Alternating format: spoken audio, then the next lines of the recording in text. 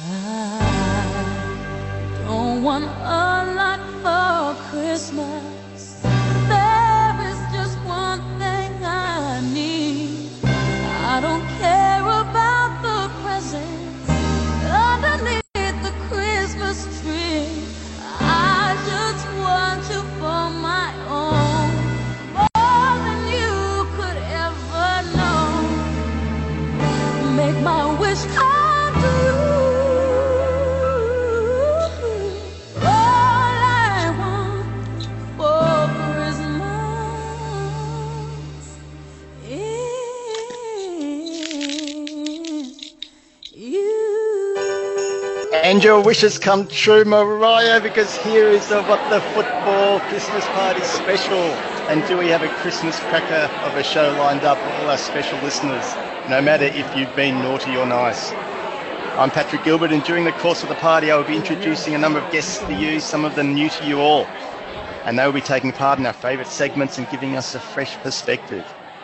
But before I do that, let's say hello to our two regular hosts who are just standing over there under the mistletoe, is it? Hello, Con and Dan. Glory, glory, Man United. Hey, Dan. Connor's singing his favourite shower song again. I didn't expect to find you guys under the mistletoe. You're getting on okay at the moment? I think Dan's trying to kiss and make up with me after what happened on Sunday. Not a chance, not a chance. We will definitely get into the Liverpool versus Manchester United game. And Do we have to? we do have to, unfortunately, Dan. And it'll probably come up during our first segment of the show, which is What the Football Observations. But before we get started, let me introduce to you one of our first guests. Welcome to the show, Sanjay. Thanks, Patrick. How are you? I'm good, thanks. How are you? Very well, thank you. So Sanjay is from Australia. And what team do you support, Sanjay? Well, Man United. Sorry? Man United. No, I heard you. I'm just sorry. So Sanjay, as a Manchester United supporter, give me a rundown of what you think the way is to solve the current problems there. Oh, great question. I think probably in a nutshell, it shouldn't be much. Yeah, in a nutshell, probably getting in some players that want to play for Man United. That's probably the first key criteria. I think that's probably for me the main thing. Having players that are passionate about playing for the club more than anything else. I think the rest would sort itself out once that's in place. Who doesn't want to play for Man United, Max? Well, looking at it on current, from all the games that I've seen this season, we've seen players who are playing probably not with the same intensity as some of the other clubs. Now, that could be down to tactics, it could be down to training, it could be down to a number of reasons. But, I mean, case in point for me would be, Paul Pogba this season. Just in terms of the number of times he's been dispossessed and, the lack of effort in terms of trying to get the ball back. As phenomenally talented as he is, he cannot be carried in a team where he's playing in central midfield and loses possession of the ball and doesn't try and recover it. Are you calling Pogba dishonest? No, I'm not calling him dishonest. I just don't think his commitment to the cause is 110%. I wouldn't say whether that's honest or dishonest. I don't know whether he's fully committed to the cause. Whether that's honest or dishonest, that's a separate question. It's whether he's got the passion for the club to represent the shirt in every game at 100%. That's the question for someone like Paul Pogba. Given he's a leader of the team. Sorry? Is Pogba the root cause of the problem? It's of assists and chances created. He's top of the pile. Well, he's the main star of the team at the moment. I'd say he's probably the biggest player, one of the biggest players that we've got in that position in central midfield. And I think most of our problems stem from the lack of midfield possession or control of all the games that we seem to be having. Either it's lack of creativity or it's just the lack or the movement of the ball seems to be very slow in midfield. It just doesn't seem to be happening quickly, and there just doesn't seem to be that intensity in midfield, more so than anywhere else. I think the defensive problems can be sorted out because looking at last season, we had a very good defense. We've still got the same defenders. I don't see that being the long-term problem. I actually think midfield needs to be resolved. And I thought Matic would help Pogba, but that hasn't seemed to have happened because Matic's movement doesn't seem to be great.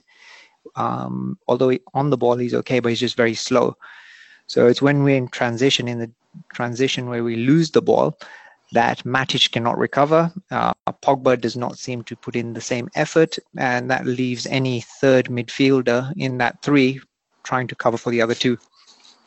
There certainly does seem to be a lot of discussion around the lack of work rate and intensity of a lot of the Man United players, and that supports your point a bit, Sanjay, doesn't it, about them not working hard enough for the jumper? And well, it sort of helps Jose out a little bit in terms of, okay, he's not getting the players working hard, and some people say it's his fault, and some people say it's not his fault. Well, it's a difficult one because when you watch Rashford playing, or you watch Lingard playing, you're looking at the commitment and you're looking at the amount of tracking back. There's no lack of effort over there on their part. Lukaku's role is very different because his role is to actually push, further forward and to actually play off almost, push back against the center half. So he's not going to be up and down, running up and down, because that's not his role. His role is to actually stretch the play and bring the others into play there, in my opinion. So that's why the long balls are to him. You'd then expect, if he's getting on the end of things, which he didn't against Liverpool, and bring things down, you'd then expect your midfield players to actually then have the second level of attack and pick up those balls which he's, bringing down, to get onto them and push forward. And that's where I'm not seeing the intensity from Pogba, either going forward to get onto the end of that, or, when you lose possession, which he does at times, to actually then, try and recover the ball as quickly as possible. And I'm pointing out Pogba not because I think Pogba is being dishonest, but I think because he's our biggest star on the pitch, and considering, the importance of a player in that position, I think looking back at it, historically, all the teams that have succeeded have got a very good strong central midfielder in place who can actually, carry out that box-to-box type role, which is what essentially Pogba has been brought to do. It's interesting, isn't it? Is Pogba the reason why Sanchez isn't performing at United? Hang on, we've got someone new in the party. Who's that? Amal's just crushed the party, so let me introduce everyone, our new guest. Sorry. His name is Amal from Melbourne. Welcome, Amal, to the Christmas party. Hello, everyone. Thanks, Pat. Sorry, what was your comment? I just couldn't resist asking one of my favorite players who I've watched over the last 4 or 5 years in Sanchez, and I just asked Sanjay the question: that is Pogba one of the reasons why Sanchez hasn't shined at United? No, I don't think so, because I think Sanchez this season has actually, considering has played in limited capacity, he has actually done okay, in the sense that he hasn't been losing the ball in the same way that he did last season. When he joined us at the start, in January, between January and the end of last season, the number of times he was dispossessed and just lost the ball in dangerous areas ended up causing a lot of problems for us, especially when we're in attacking transition. He'd lose the ball and then there wouldn't be anyone to recover the ball. Again, there wouldn't be anyone behind him to actually pick that ball up. So we have a lot of cases where, Sanchez lost the ball last season. This year is doing better on the ball, if you look at his numbers as well. But I don't think that he's got the confidence that he had previously. That's partly to do with it. The other thing is I think he's just not making the right sort of runs. Are you a Sanjay? Sorry, Connor. I just want to ask Sanjay. Are you a? I'm dying. Jose Mourinho. Are you a Jose Mourinho fan? Sorry, me or? Yeah, Sanjay, I just want to know, are you a supporter and a fan of Jose Mourinho? I've never been a fan of Jose Mourinho, but I think in terms of what he delivers, in terms of trophies, he tends to deliver them wherever he goes. So on one side, his football isn't the style of football that I would like to see at Man United. On the other side, if he's going to deliver, a Premier League trophy every season or every other season, then, it's kind of like a difficult debate. Do you get rid of someone who can almost bring you a trophy in every couple of seasons, a major trophy? Now, if he cannot bring a major trophy in every couple of seasons, then the question becomes, do you end up putting up with him whilst he ends up redeveloping the squad to in his own image, as it were? Interesting. He had a few words to say about you too, Sanjay. I'm sure he would. This is what he had to say. He is a specialist in failure. So, Con, do you want to say something? Yes. Oh my goodness, I've been chomping at the bit to get in here on Sanjay. Look, some good points there, Sanjay, but mate, surely let's just get down to what it actually is. You can't have players or tell me that it's the players' lack of motivation or desire. Or it seemed a similar thing that Mourinho was saying on Saturday after the game. That is the manager's core job. That is why they are employed. They come in there to get the best out of the players that they currently have. Now, you have players like Pogba, Rashford, Martial, Lukaku, really great attacking options. To me, the problem is a lot deeper than just simply the player's lack of desire for that particular manager. It's the fact that you look at the type of players that have been signed, and I'm not too sure who signs off on the players that come in at United, but Martial in particular, probably Rashford, and probably Pogba in particular, out of all of them, they're not specialists in any one of the positions that they actually play. They're quite diverse players and adaptable. And you look at the way that Mourinho's previous teams have always been, he generally tries to get in particular players that play certain positions, like your your Matic of the world, particular players that suit the style of play that he actually has. Do United even have the players to actually carry out the instructions of what Jose wants, number one? And number two, you spoke of trophies. Mate, he does not last any longer than 3 years. So if he hasn't delivered by now, and there's no chance of winning the Premier League or Champions League, or even being close, the very reason you bring in a Jose is to actually win the major trophies. Now, I don't know if standards have dropped, but the Charity Shield and the Europa League or the FA Cup or whatever it was he won a few years ago, probably on high priorities on United's list. If he's not delivering those elite titles, then what is the point of even sticking with somebody like him?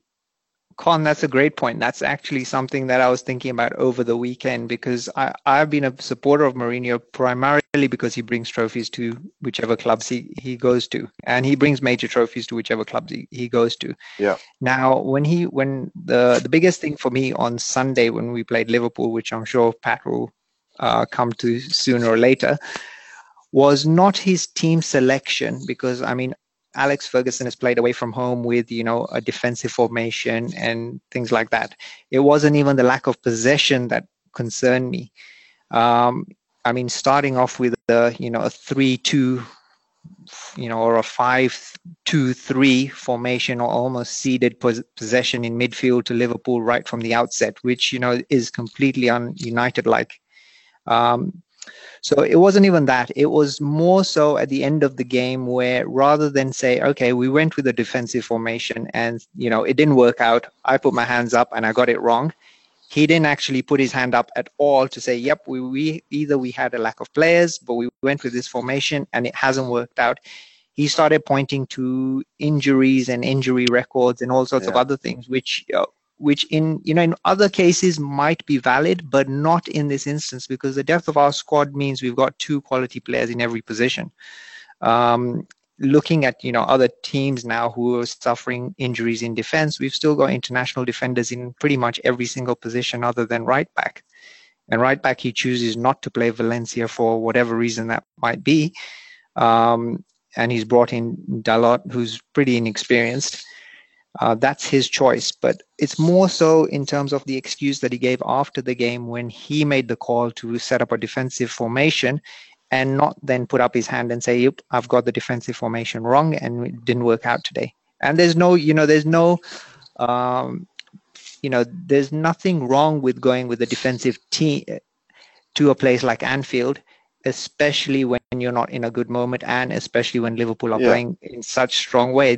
You wouldn't have got any criticism, because a lot of teams, even Pep, with his attacking flair, went with a relatively conservative formation and a conservative game plan going to Anfield. I mean, there wouldn't have been any disrespect had he come out with that sort of statement. It was the statement that he came out with which concerned me more, blaming the injuries and the conditioning and all that sort of thing around the players. And I think he should have taken, put his hand up and taken ownership of that loss. And I think I would have had far more respect for him in that instance. He's a poor fit for Man United. And you guys, Con and Pat, might back me up. I said it before he even came to Man United. I said he's a poor fit for Man United for a number of reasons. And whether United winning trophies, it's about the way he wins. Football, after all, is entertainment, and that is what people want. If he wins trophies playing terrible football, that is not what I want as a United supporter, certainly. Yeah. So that has definitely not made clear to him. What he has not made clear to his team is definitely the tactics that he wants to employ. Yeah. Whether he's going with a defensive strategy, that's one thing. But what actually are the tactics? Do the team know? Were they pressing high against Liverpool? Was it a low block? Were they playing an offside trap? They seemed to have no idea what was going on. Point 2 or 3 of them will press on the back pass to Alisson, but the defensive line is still so low that obviously you're going to open up gaps in the midfield. I think that's where the second goal was created. The first goal, Ashley Young's playing him completely onside. He's a defensive liability. This is surely well known. And he wasn't even marking him. He actually went further away from him as he got the ball. Well, were they playing an offside trap? We don't know. They don't seem to have a tactic that they are employing and all working towards. It really just seems totally off the cuff. Which is a completely strange thing coming from Mourinho, who has we've seen his teams before, Chelsea, Inter. Were very clear in what he was employing, but at the moment with United, people don't even have to try and figure them out because they haven't even figured themselves out yet. Yeah, that is strange, isn't it? Normally, Mourinho teams can know how to defend and they're organised. That's just not the case. And I will back you up, Dan. I mean, you were not excited when Mourinho came, and this is from someone that was a big, staunch David Moyes supporter, and to a lesser extent a Van Gaal supporter. But you were not happy with Mourinho, were you, when he came in? Going back to, it wasn't even a case of being a David Moyes supporter. What I said then is that there's got to be patience in what the plan is, and there's got to be a long-term plan, which they didn't do for Moyes. For better or worse, we'll never know. But this has now been 2 or 3 short-term plans after that, and this is the result of that: a totally confused and unmotivated team. Okay, so let's get on to our first segment, the What the Football observation. So this is where each of us give one observation of the week. We're a very polite mob here at What the Football, so how about we let our guests kick us off? So Sanjay, do you have an observation you made over the weekend? Well, actually, I had an interesting observation over the weekend. I don't know if any of you guys spotted it, but the snood seemed to be getting larger and larger. And I think one of the snood that Klopp had almost went halfway across his face, almost covering his eyes. So I'm thinking in a couple of seasons, we'll be getting to a South Park sort of phase, where, where you won't see anything, off the manager or the players who are, sitting on the bench with these snoods. What does Klopp wear at games? Do they just give him whatever's not selling in the club shop? Because he just seems to wear random stuff every game. I think it's his mandate, yeah. And then once he wears it, it starts selling. Oh, they put 20% off it or something. Yeah. Very good observation, Sanjay. I liked it. Amol, do you have an observation for us? Yeah, well, the one observation, which is a clear observation throughout the season, has been Arsenal's defense has been weak. On the weekend, it really came to light that it's actually more than weak. It was actually pathetic.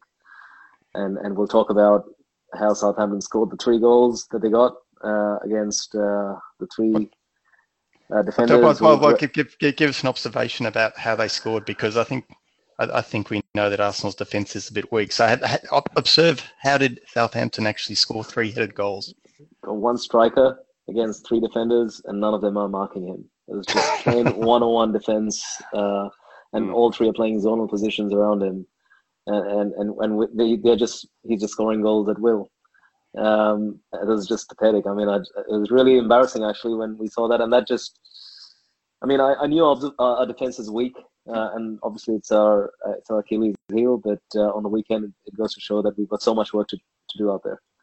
Again, having the wrong players playing in defense is another issue, which we'll talk about later. Case in point here is Granit Xhaka, but that's also partly because of the injuries. Again, it's just not. It's a pathetic performance, and that was something that I observed over the weekend.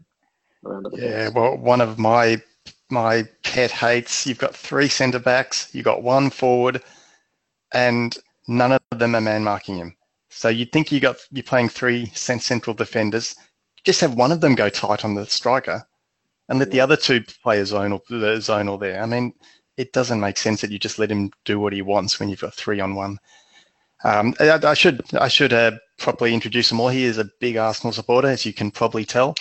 So he'll be giving us a few good Arsenal observations, and we'll be taking a bit of the heat off me after Arsenal's first loss of the weekend. And just speaking of that game, Con, I wanted to ask you, what's your favourite Teletubby character? Is it Tinky Winky?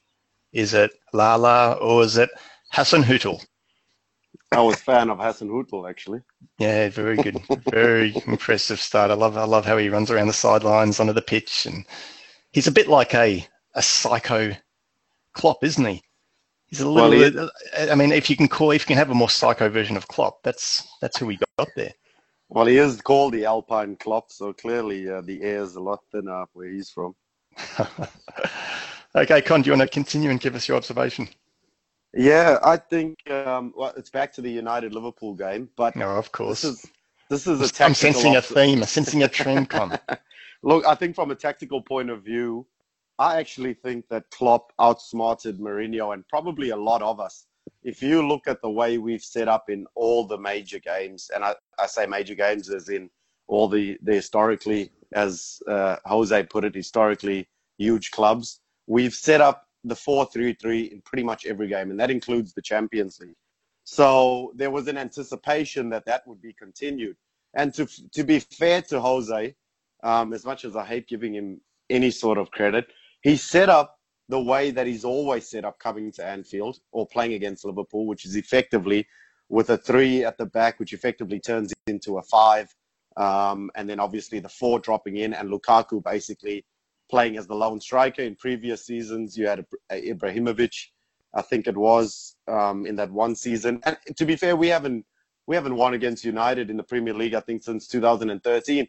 So the tactics have always been clear, and I think specifically with Jose, to set up in that way to basically block the channels out wide, both on the left and right, which then forces us into this crappy sideways passing, which then negates our entire attack, and the game basically peters out, or United are able to nick a win. I think I was actually shocked, and I was kind of hoping that it went this way, but when I saw us set up in a more fluid 4-2-3-1, it allowed us complete domination, as Sanjit said, of the midfield. I mean, I couldn't believe the amount of possession we were actually gaining in that midfield. Matic and the like could not get anywhere near Wijnaldum and Keita were effectively playing in between the lines. And if you look at specifically Keita's positioning, he was kind of playing in the half spaces between, correct me if I'm wrong, but on the right-hand side was Darmian and United's winger. I can't remember who it was. Might have been Rashford.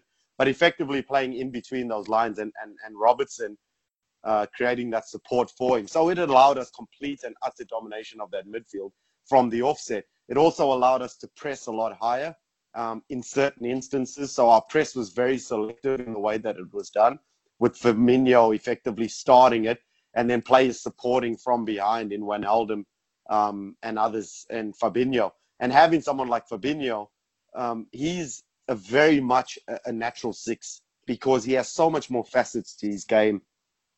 And I hate to say it, but he has a lot more facets to his game than someone like Henderson, because not only is he able to pick out passes and break up play, but he's very much a front foot number six, in that he wants to win tackles. And when he wins tackles, he's effectively always looking for that forward pass, whether it be to link up the play with someone like Keita or Firmino, whoever's dropping in, or a ball over the top, as he showed with that execution of Mane. So technically, he's a brilliant player.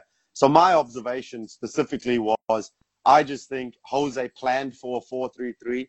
He got completely dumbfounded when he saw the way in which we set up. And, that may be his own undoing at the end.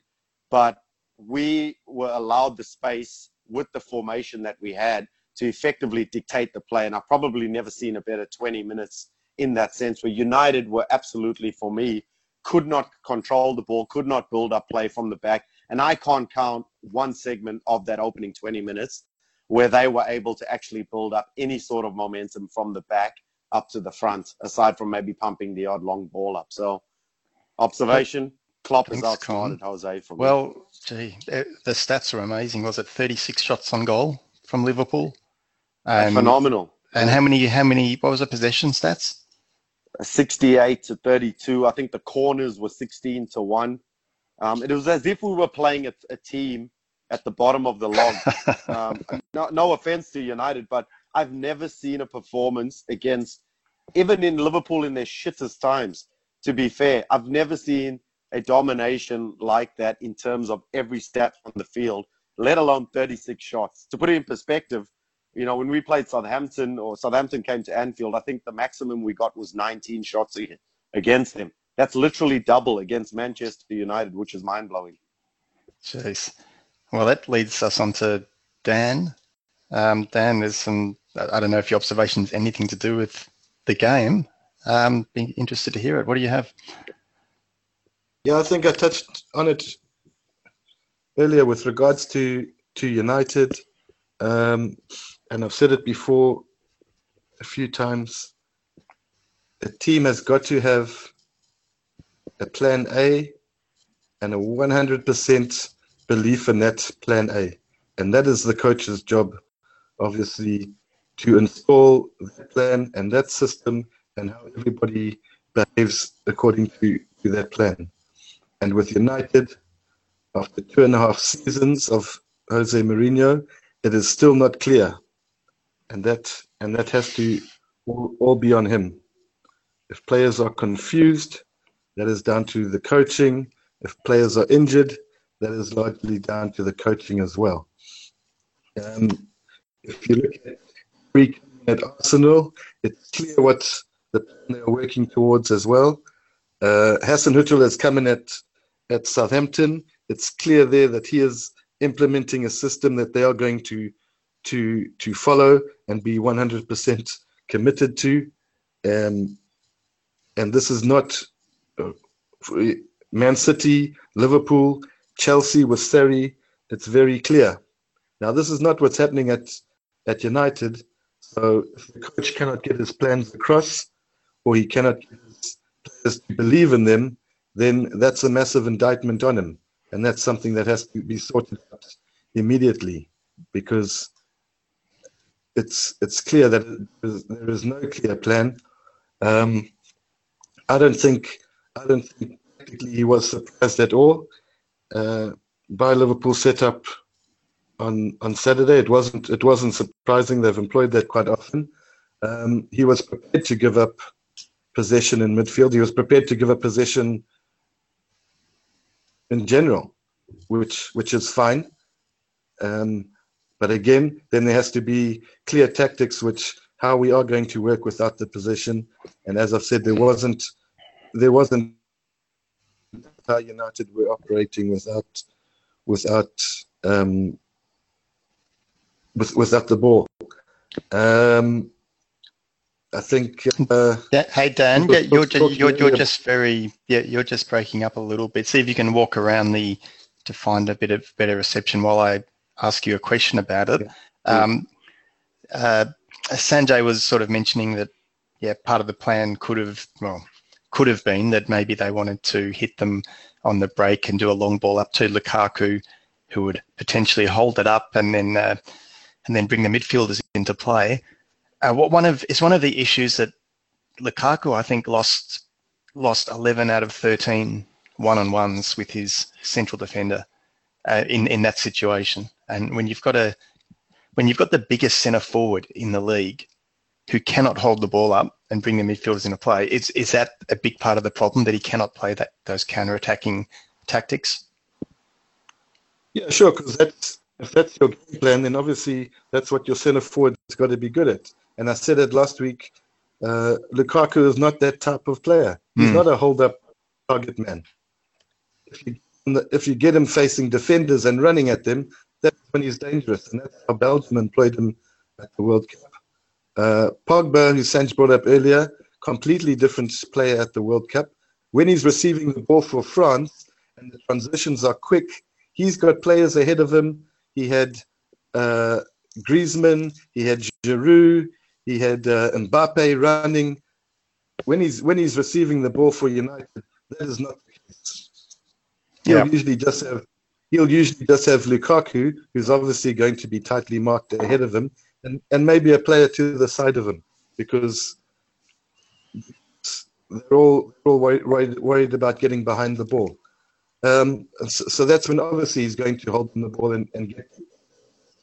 Yeah, exactly. That's when he makes mistakes and people think he's trying to do too much, but he's got no runners. Okay. Yeah. And the stats have shown he can put in the through balls. He has been doing that, and he has created assists. But obviously, those opportunities have got to be there. Otherwise, I'm not sure what you want the player to do. Good point. Okay, that brings us to my observation of the week. Now, Arsenal's Twitter account runs a #NoStupidQuestions session, where fans can submit any stupid question to different Arsenal star each week. The other week, for example, I asked Unai Emery how he was managing to balance his acting commitments while managing a Premier League club. He didn't give me a response. This week it was Rambo's turn, and he was asked an all-time classic. I will let you listen to Aaron Ramsey's answer before giving you my observation. How much wood could a woodchuck chuck if a woodchuck could chuck wood? I don't know. A lot of wood? I don't know. What's the question there? I don't know. A lot of wood.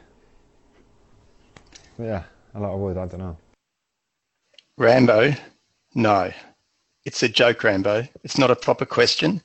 Surely it's not the first time you've heard this, Rambo. You don't sit there going, where's the question in that? It's a limerick. It's a rhyme. It's something a little bit funny. And you all know how much I love Rambo, but it got me thinking that Rambo is not a very well-read person. And I suddenly realised why there is a contract standoff. I suspect that Arsenal have actually offered long ago a new contract to Aaron Ramsey, but he hasn't realised because he's still stuck on the first page where it says, to whom it may concern, and he's sitting there going to himself, whom? No, there's a question in that. Ooh. So poor Rambo, you've got a contract there, mate. Just turn the page. There's numbers on it. Read those numbers. That's my observation of the week, which brings us on to one person's favourite segment.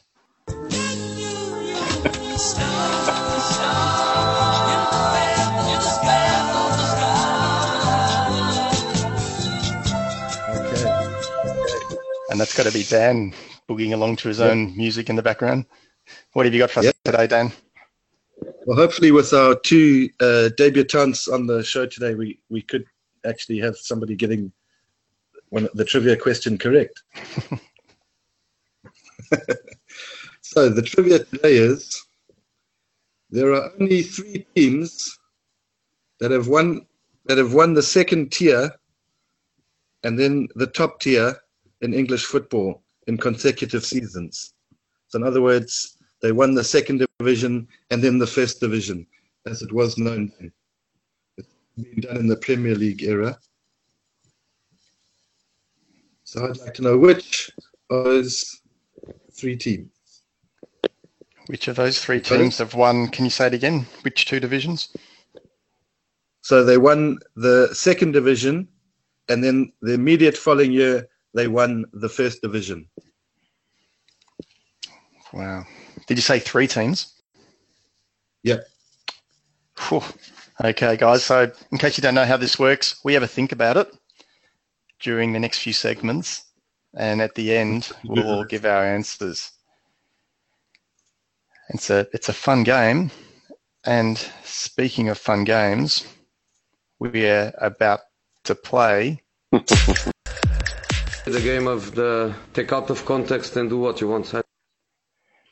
the game of take out of context and do what you want.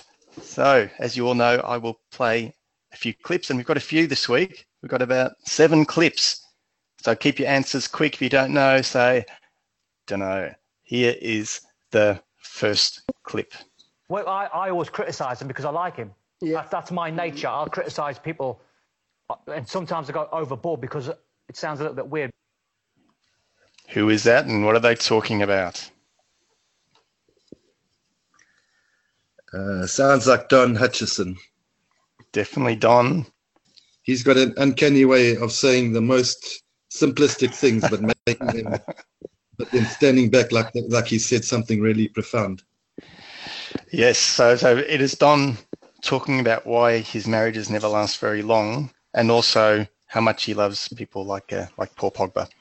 Okay, second one. See if you know what it is. I think it's not really very easy to win against Manchester City. Who's stating the obvious there? Is that Nuno, the Wolves manager? No. The manager of anyone? Sanjay Amol? West Ham? No, I'll give you a clue. Who's the only team that's actually beaten City?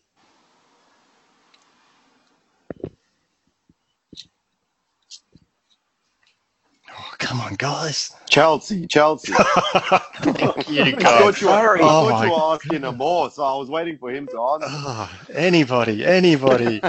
So who is it, Con? Chelsea. It's Sarri, of course. Jesus. Jeez, don't have to apologise, but thank you for that. Okay, moving us on to the next one.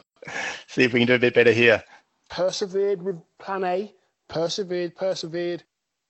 It's Dan Haswell. No, it's actually not Dan Haswell, but I thought I'd put it in there because music to his ears, someone persevering with plan A. Who do we think it is? I'll play it again, Sam. Persevered with plan A. Persevered.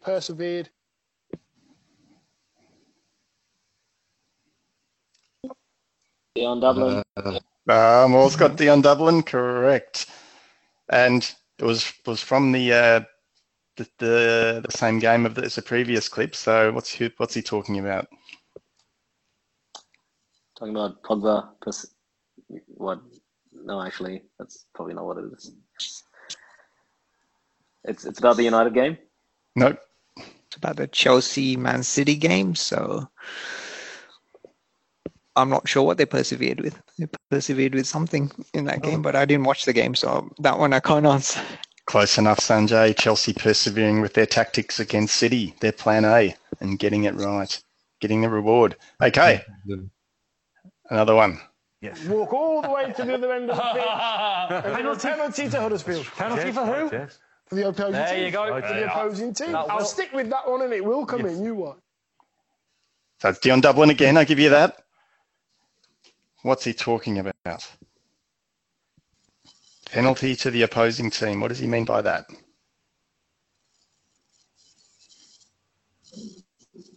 No takers? It's obviously Dion Dublin again, but I'm not sure what he's talking about. Okay, he's got a revolutionary idea to stop people diving. He reckons if someone dives, then he gives a penalty to the other team. That's his strategy about stopping diving. Yeah. What do you reckon? Reckon that can take off? Not a chance. Let's hear my last one. Well, how long have we got? Because this could be a Rashford loving. It's a new candidate here. Who is this voice? Well, how long have we got? Because this could be a Rashford loving. One of the best left backs in history. Oh, Lee Dixon. Oh, how did you know with that clue, Dan? Very well guessed. Yeah, Lee Dixon. In Arsenal fans, there's left back. You know what he's. Well done, buddy. So it is Lee Dixon, and I'll let you know what that one is. He is talking about, obviously he's in his eyes, Rashford's done everything he can to be starting for Manchester United, sorry. And he doesn't know why Mourinho doesn't start him. You probably agree, don't you, Dan? Well, he's been starting recently. The way it's been used is different, but yeah.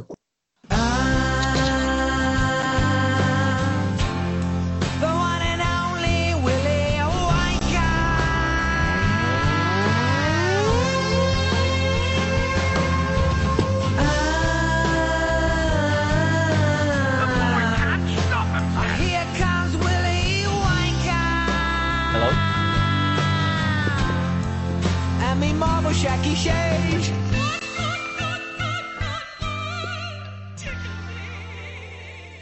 Okay, it's a Wank of the Week segment, and this is where everybody nominates somebody who they think is deserved of being the Wank of the Week. Currently, we've got about 15 people tied on one vote, so I'm not going to run through them all, but we might get a clubhouse leader soon. I think we'll kick it off with Con this week.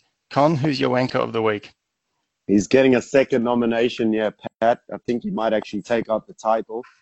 But it is the Newcastle owner, Mike Ashley. Oh, okay. What's he done this week? Well, nothing. That's just it. So Newcastle have now come out and said that it is still on the, or he's rather come out and said that, the sale is high on the club's agenda. But there won't be any Christmas presents, as he first stated a few weeks ago, that he's hoping to have a sale done before Christmas. Apparently, there's accountants looking at figures. There's processes. They're doing due diligence.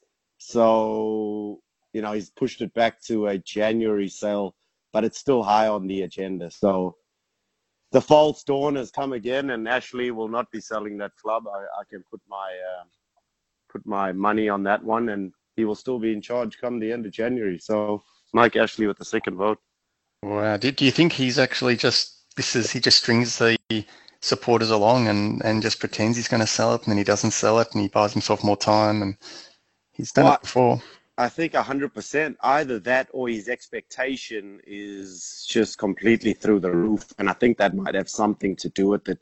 What he expects to get out of the deal, or what he's valued Newcastle at, might be far left of what they actually worth. So between lying to the supporters and trying to get himself or line his pockets, he's basically just screwing everyone over, and they're no closer to having anyone new come in there.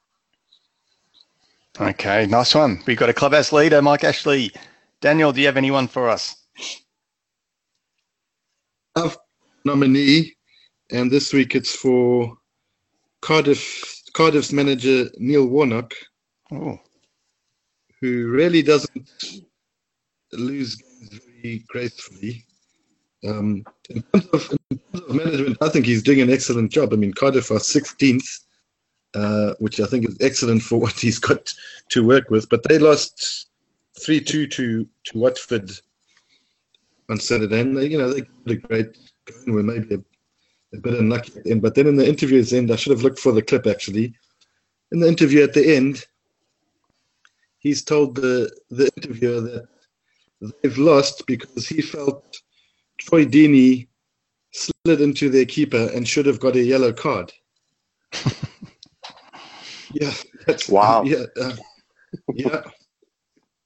So I really don't understand how that yellow card for Deeney sliding into their keeper would have changed the result whatsoever. But that was really his comment. So I'm nominating him on the basis of that comment. Dan, you're really on a bit of a mission to clean up the graciousness of managers, aren't you? I mean, last week Rafa Benitez for his being ungracious. This week for Warnock for being ungracious. Yeah, no, well, that's the thing. If you lose and you've got a reasonable moan, fair enough, have at it. But if you're going to make up something that completely makes no sense, then you're just coming off looking like a wanker, to be quite frank. Good one. Sanjay, I've got who's your wanker? I've got two, actually. Gee, look, he's taking liberties on his first show already. Well, one is the obvious one, who I think is going to be Mourinho for me for this week, with his comments about conditioning of players and everything else. Thank you, Shanji. Thank you. Somebody other than me. So that was my first one. The second That's his one is second actually vote, Sanjay. He moves to the top along with Mike Ashley. Well, the second one for me is actually because what was it for? What's that? That was for his comments around conditioning of players and the injuries, etc. And I don't know who he was trying to blame on that one, whether it was the fitness staff or whether he was trying to blame the players, or I'm not sure what he was trying to do in that one. But out of all the excuses that he came up with, that was probably for me the worst one for the day, especially with the formation that he put up. So that one for me was the first one. The second one is actually, I'm not sure if you guys are following this, but I was so depressed with the football, I actually switched across to the cricket. And I think Virat Kohli's, antics with Tim Payne, I think was the second nomination for me, because I think he was trying to do everything to just wind up Tim Payne. I don't like, I think Kohli's a phenomenal player, but that's the second one for me, slightly unrelated to this forum in a way. Who does you're nominating a cricketer. Who does Kohli play for? Has he been signed by an EPL team that we don't know? No, he's not. No, but I was so depressed with the football result. I needed to do something else rather than watch reruns. There's the link. It is related. It is related. I don't mind that, Sanjay. I mean, Kohli was you said he's trying to wind up the Australian captain, and he ended up being the one that looked like a wanker, didn't he? That was my opinion. Very good. Okay, very nice. Amol. I didn't realize Australia was still playing cricket. You guys have been so quiet about it. Usually you're shouting from the roof. Amol, wanker of the week. Yeah, definitely go with someone in the cricket, but let's not talk about that, the umpiring in the cricket specifically. But in Premier League, look, I mean, I didn't really quite follow the league very closely this week. But going by some of the comments that some of the managers made, specifically Mourinho, I think I heard some comment that he said he's very tired looking at Robertson running at and looking at Liverpool players playing at 200 miles per hour and so on. I mean, isn't that a comment from a wanker in the sense that what are you going on about? You've got to think about how you're going to try and win the game, and this is after the game. And what you did well and what you didn't do well, and you're coming out with just blatant comments such as that's what I'm going to give the media, and that is I'm still tired just looking at Robertson and how good Liverpool at running a million miles an hour or something. So I don't know. I mean, I think that's the only comment that I saw in the during the week, which I thought was okay. This is a top class manager, and these are the comments he's making.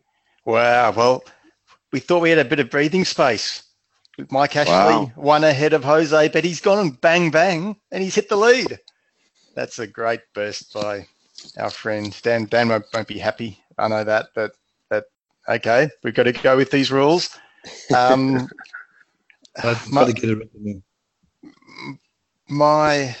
wanker of the week, and this will surprise some.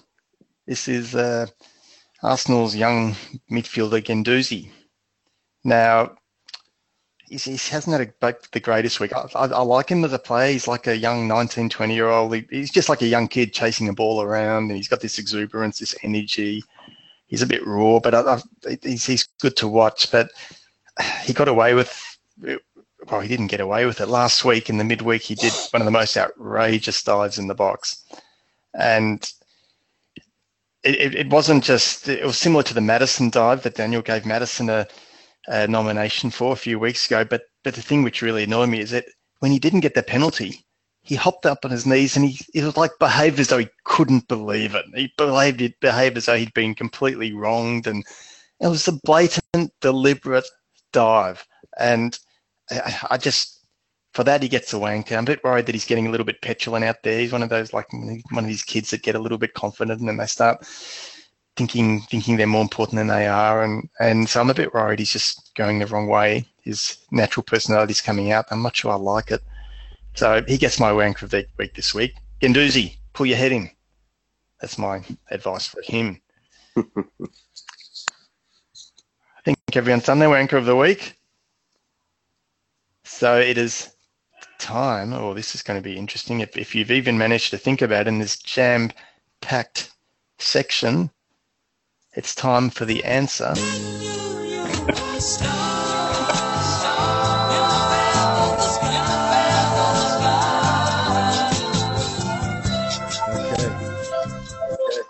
Yes, time for wanker of the not wanker of the week. Time for the what the football trivia answer.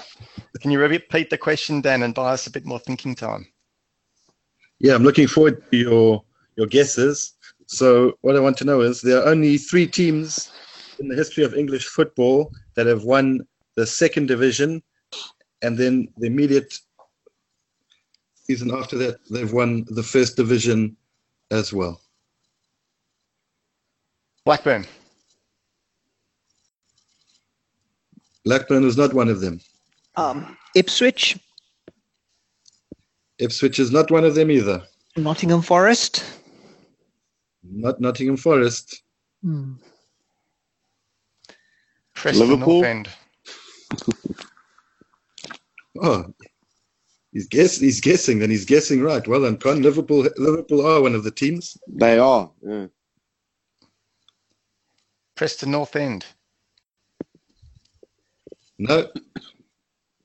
Port Vale. Not Port Vale. Sunderland. Not Sunderland. Newcastle. Not Newcastle. Can I put you lads out of your misery? There's only 130 more teams to go, Look, guys. I got one right, so I'm winning it. Oh, God. He was so unsure that his own club had even achieved this feat. Yeah, I think I can even tell you when it happened. I think it happened in the 50s or 60s. Sounds about right. So the 3 teams are Liverpool, Everton, and Tottenham. Everton, wow. Very good, Dan. You got us. Con, the winner out of that one. Yay. Quite a feat that surely is never to be repeated. You can't really see that happening again. What, No, Con not a winning chance. the trivia again? That too. You see it winning in the Premiership the following season. Okay, then, Amor, I would like to ask you a question. Where do you, being an Arsenal supporter, where do you see Arsenal finishing this year? Oh, good. So I did think about this. I got a question beforehand. Look, my heart says it's going to finish in the top 4, but the mind says no. Percentage-wise, I'm almost 50-50. Multiple reasons. I mean, there's been so many positives, and just for the record, guys, and I'd like to ensure that everyone on this podcast knows as well. I've only been following football for the last 4 to 5 years, thanks to Sanjay. He got me into the game and started following the Premier League, and Pat as well. So it's not like I know a lot about the history and so on, but from whatever I've seen about Arsenal in the last few years, there's been so many consistency. There's so many positives this season, and that is consistency to start with, which I feel is key in finishing well on the ladder. To string those 22 games without a loss, out of which they were like about 18, 19 wins is no small feat. So that was fantastic.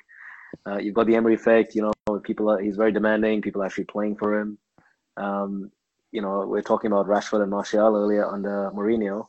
You get those guys under Emery, perhaps, and even a Pogba under Emery, you'll probably see a different player. Because you just see his ethos and what you see even on the training pitch and the rate that he wants his players to start and the effort that he wants his players to start putting in even during training sessions is incredible. So I mean, there's a lot of things that are being said on the Arsenal app, which talks to that effect. We obviously got world class strikers. You know, the bromance between Lacazette and Aubameyang is on and off the pitch. Those guys are absolutely lethal. They're fantastic. Our midfield is pretty solid. But obviously, the reason I say that we probably might just not finish is because there are teams above us who have a better starting 11 to start with. We need them to slip. We need them to slip in their games when they're playing Champions League, as an example. You know, Tottenham and Liverpool and co. Not too worried about United, quite frankly, this season for all sorts of all the discussion that we've had around them so far. But it's the teams above us, and more importantly, our defense. We absolutely, that's our weakness. And unless we sign a central defender in January, I just can't see us, making that top 4 position. Perhaps we might just fall short. We've had too many injuries as well, of course. Rob Holding's gone. Bellerin went off in the last game, injured as well. And it goes to show our depth as well, the depth of our squad, which I don't think is too bad in the front line as well as the midfield, but in the defense, which is already weak, having injuries to key players such as Mustafi, who has an on and off game, most of them off, but at the same time has strong leadership skills. And then we land up playing a Xhaka in the defense. That shows Arsenal's weakness, and it was so apparent over the weekend. It was only one game, but that game showed a lot. We quickly have to fix that, and we have to move on. And I still think that, look, there is a 50% chance that we might make it, but my mind says no, we might just fall short. Because also another reason is the focus that we have on the Europa League. We're not going to take that league lightly, Emery's favorite league, and we are going to go hard and try and win it. And there's a long way to go still in the season, so that's going to be very demanding for some of the players as well. Yeah, definitely. The Arsenal squad is not probably strong enough to be competing 100% in the Europa League, the league, and then also we're deep into the League Cup, but we have been playing basically a second team for that one, and we've got the FA Cup starting up soon as well. So, yeah, I don't think we're geared to playing in all 4 comps. What do you think of his team selection? Especially, do you think, especially he's put a lot of faith in a couple of players like Guendouzi, Iwobi. They're probably the 2 main ones he's put a lot of faith in, who are quite young and raw. Do you think that's well placed? Guendouzi, I think, is good as coming on as a sub, probably not a start. Is one thing that I've seen. I mean, Torreira and Xhaka in the midfield is a no-brainer for me. Iwobi again had started the season well, and all of a sudden they were, both Iwobi and Mkhitaryan were playing well under Emery, and that was making headlines for a long time. But just again, going back to what their performance in the last 2 to 3 games. Mickey's just gone missing. He should have scored on the weekend when he was 1-on-1 with the goalkeeper, or running towards the goalie, and he had all the defenders behind him. Iwobi nowadays is like, he gets the ball, he's always thinking about, okay, what am I going to do with it, kind of thing. He does have a lot of skills. He's got a lot of talent, of course, but whether he does a step over or whether he passes and he loses the ball quite easily. So again, that's a bit of a worry. Maybe that's, again, it's part of the whole process as Emery calls it. But at the same time, you've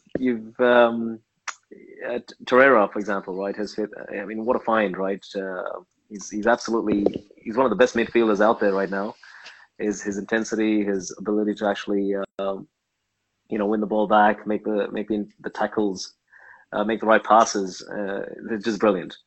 So the Arsenal, for getting slammed for so many for the last few years in terms of, yes, we're trying to make top 4 and the consistency that was lacking. Quite frankly, under Wenger, what I saw was all his players, he kept moving them around. There was one snapshot on Opta Sport about Chamberlain and the Ox, and how many positions he played under Wenger. It was ridiculous. It was like 9 different positions, and he kept moving players around. I could never get a grip of understanding of, okay, what are these players good at, or what are these players not good at? Whereas with Emery, you're seeing some players, wherever he's playing, he's getting the best of their abilities out. He's playing them in certain positions consistently. Yes, he's still trying to figure it out, but some things are becoming more and more apparent. So yeah, I mean, I think he's got some faith in some players, but it's the Emery effect is great. Emery for Arsenal is fantastic, and I think if not this year, we'll definitely make top 4 next year.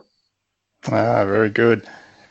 Yeah, he's definitely doing what Mourinho's trying to do in terms of picking players who he thinks play the style of game that he wants to be playing. And I think we've got to be patient because he may not have the quality of them right now. I mean, I just look at Iwobi and go, yeah, he's raw and he might get better. But gee, if we had like a Leroy Sané, for argument, on that left wing, having the opportunity to run at the defenders like Iwobi gets, we would be so devastating. So it'll be interesting to see what he does in the transfer window now and in the summer to see what positions he targets and see what players he goes, and these guys are part of my long-term plans, and which guys aren't. So yeah, he hasn't had any time to mould the team, so he'll do that over the next couple of transfer windows, I think. Thanks, Amal. Yeah. Thank you very much. No worries. I'd like to get people's thoughts on Arsenal, actually, if you don't mind, Pat. Yeah, we do a bit of a round table. Yeah, why not? Okay, Dan, Con, Sanjay's I know. Yeah. But I'd love to hear just quickly, as we go around the table, just give me the finishing position where you see Arsenal finishing at the end of this year. Con? 5th. Dan? He doesn't want to say. Yeah, is United going to squeeze up there? Sanjay? Outside the top 4? Oh, you can't just say outside the top. Give us a number. 5th or 6th. You don't want to say it either. It's the United effect. They don't want to say it. No. Yeah. And Amal, what are you saying? Yeah, I'm probably going to go with 5th if I was to pick one right now. But yeah, I'd probably go with 5th as well. Yes, I think I'm going to. I'll say this: the only team you could possibly catch, in my honest opinion, is Chelsea. I'm glad you said that. Most people say Spurs. I reckon Chelsea's a vulnerable one too. Yeah, I think Chelsea are the most vulnerable. Spurs are solid. They'll get better and they'll finish. If not any higher up, it'll be 3rd for sure. Yep, agreed. I think we'll probably be 5th. We'll win the Europa and finish 5th, which will make it a good year. And we'll win the Carabao Cup as well, just for good measure. Okay, this brings us on to Basically, you're doing it like United of 2 seasons ago. Yes, except we've got a long-term plan, as you say, Dan, and we go executing it. Okay. Yeah, got him, yes. But this brings us on to our last, and it's a new segment, this one. This is the what people are going to get for Christmas segment. This is our last show for about a month. So we are taking a well-earned break over the Christmas period. And so we're doing a bit of a Christmas time capsule here. Each of us are going to give one prediction of of something a little bit left field about what will have taken place between now and when we return in late January. Who would like to kick us off today? Nobody. Well, I've got to nominate Daniel then. Okay, by late January. Mm-hmm. United will be. Yeah, I think they're in relegation. They'll be nowhere. They'll be in 5th, overtaking Arsenal. You've got a good run of fixtures coming up, but Arsenal do too. So it's going to be hard to gain 8 points on us. Well, 9, given you've got a 0 goal difference at the moment. But anyway, nice prediction, Dan. I like it. Con, what's your prediction? I think my prediction is by the time end of January comes, or at least after this festive season, I think Liverpool will still be top. I think the massive game with City, yes, we will actually get a result, whatever that result may be. Minimum draw against City, you're saying, and that'll keep you top. I kind of see the table as is. Nice one. So Although there's not really sticking your neck out saying that everything's going to be as is. Well, I mean, that City game really does change everything, and we do play Arsenal, so I am kind of sticking my neck out because those are two massive games. Point taken, point taken. Amor, do you have a prediction?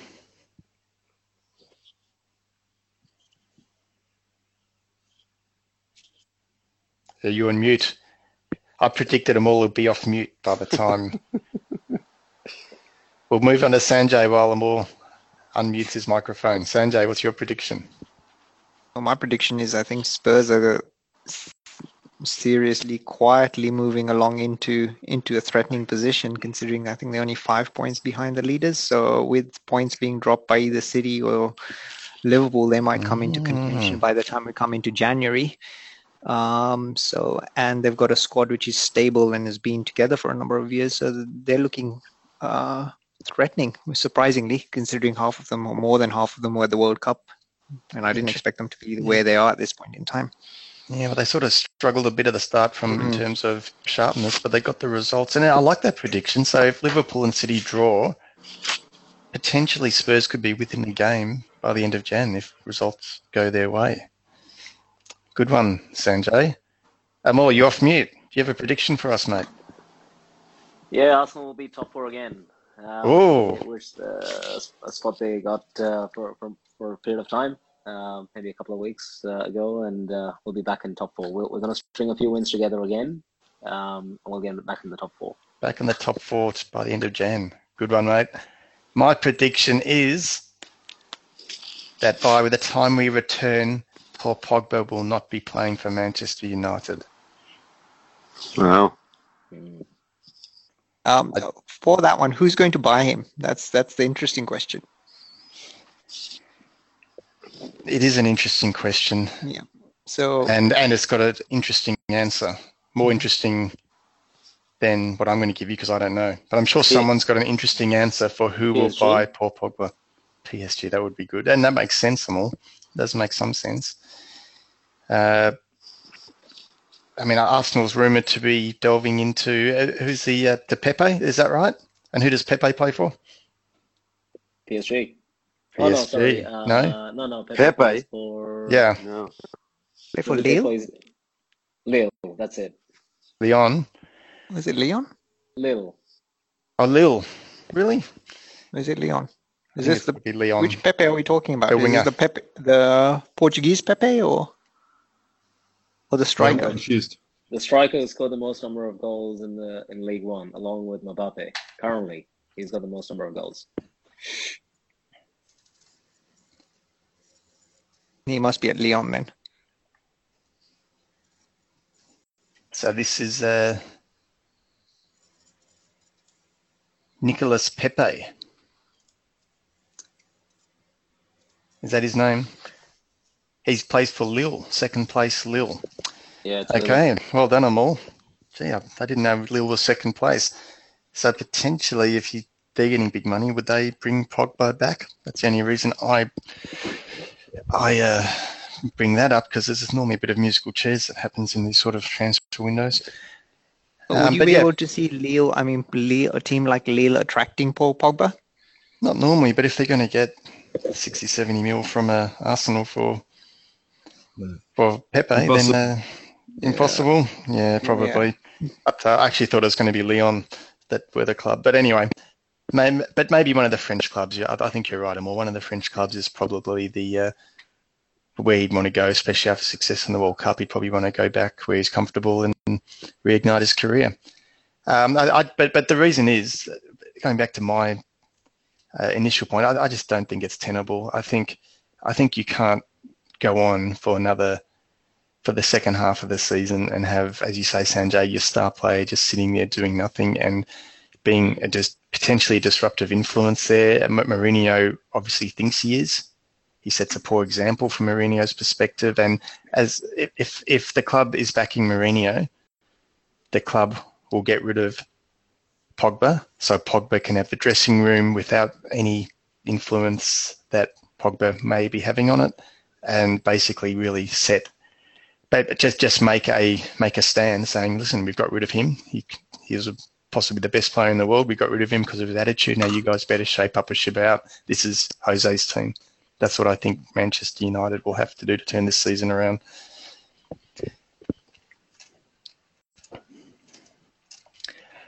What about Sanchez? Silence. Is he gonna hang around at United, or is he gonna go by Jan as well? Ooh. Who is that? Sanchez. I can't see any buyers for Sanchez. Or we've got a tight shirt in the Arsenal dressing room waiting for him. Yeah, I don't think the tight shirt. I don't think Arsenal have got enough in the bank account to pay him. That's the biggest problem. Yeah, that is the golden question, isn't it, Sanjay? I mean, for Pogba and Sanchez to go and maybe be happy, will they be willing to forego money? I don't think so. To make it? I don't think so. Not at this stage, especially in Sanchez's career, because he's coming towards the end of his career. So to sign a less lucrative contract at this point wouldn't make sense for him. Pogba maybe, but then it would have to be to guarantee trophies. And, you know, the only teams that can guarantee trophies these days are probably going to be a Real Madrid, a Barcelona, a PSG, a Man City, and maybe a Juve. They're only those teams that would probably attract a Paul Pogba and might have the financial muscle to, you know, be able to pay for him. For Sanchez, you know, with what he's on at the moment, I don't think there's any team out there who's going to pay him the amount that he wants. Well, the question is whether you're going to be able to sell these guys for what you bought them for, or higher. Well, for Sanchez, we paid nothing for him. He was, is traded for Mickey, who had already got only 2 years left on his contract. So Mickey was signed for about 27 million. So with half of his contract depreciated, you'd probably say he was 14 million for transfer fee for Sanchez plus the wages. So it's the wages are a sticking point. So even if he sold on a free transfer this year, it's which club can actually afford to pay him for £500,000 a week. That's the question. And the only club that probably could do that outside England is PSG. PSG have got enough strikers out there. So I can't see Sanchez moving in this window, especially with the Chinese clubs who have tightened up their belts over the last year with the tax, the 100% tax that they now face. So I can't see any other club looking to get a Sanchez in at the moment. What about Paul Pogba? Well, if United are going to sell Pogba and Sanchez, which is basically Mourinho's two biggest signings, first of all, it's a mess. It'll be a massive admission from him then that he couldn't get them to play for him. And secondly, they're going to have to back him by getting in new players. And I just can't see that happening in January, especially when the short term can only be the Champions League now, and that last 16 ties with PSG. And whoever you're going to sign now is going to be tied anyway for the Champions League. I mean, anybody of that sort of quality. So I just can't see how that would be, how that sort of move would make any sense. Because Mourinho's chance to save the season now is actually make something of the Champions League, where he's through the group stage really of a weak group. If he can somehow beat PSG and make it to at least the quarterfinals, there's something for him to say, well, look, you know, we're not actually that far off. But I thought they'd changed the cup tie rule then. I don't believe so. Okay, I thought there's a variation. I'll look into it before the next episode. But great predictions, guys. We will replay these predictions at our next episode and see how well we did. Guys, thank you for joining us at the Christmas party. Thanks to our special guests, Sanjay and Amol. Thanks, Pat, for inviting us. Hopefully you guys can come on another time. And Merry Christmas to you both. Merry Christmas to Con and Dan. Enjoy your time off. And we will see you all in a month's time when Arsenal are in the top 4 and Pogba has left. See you all. Cheers, mate.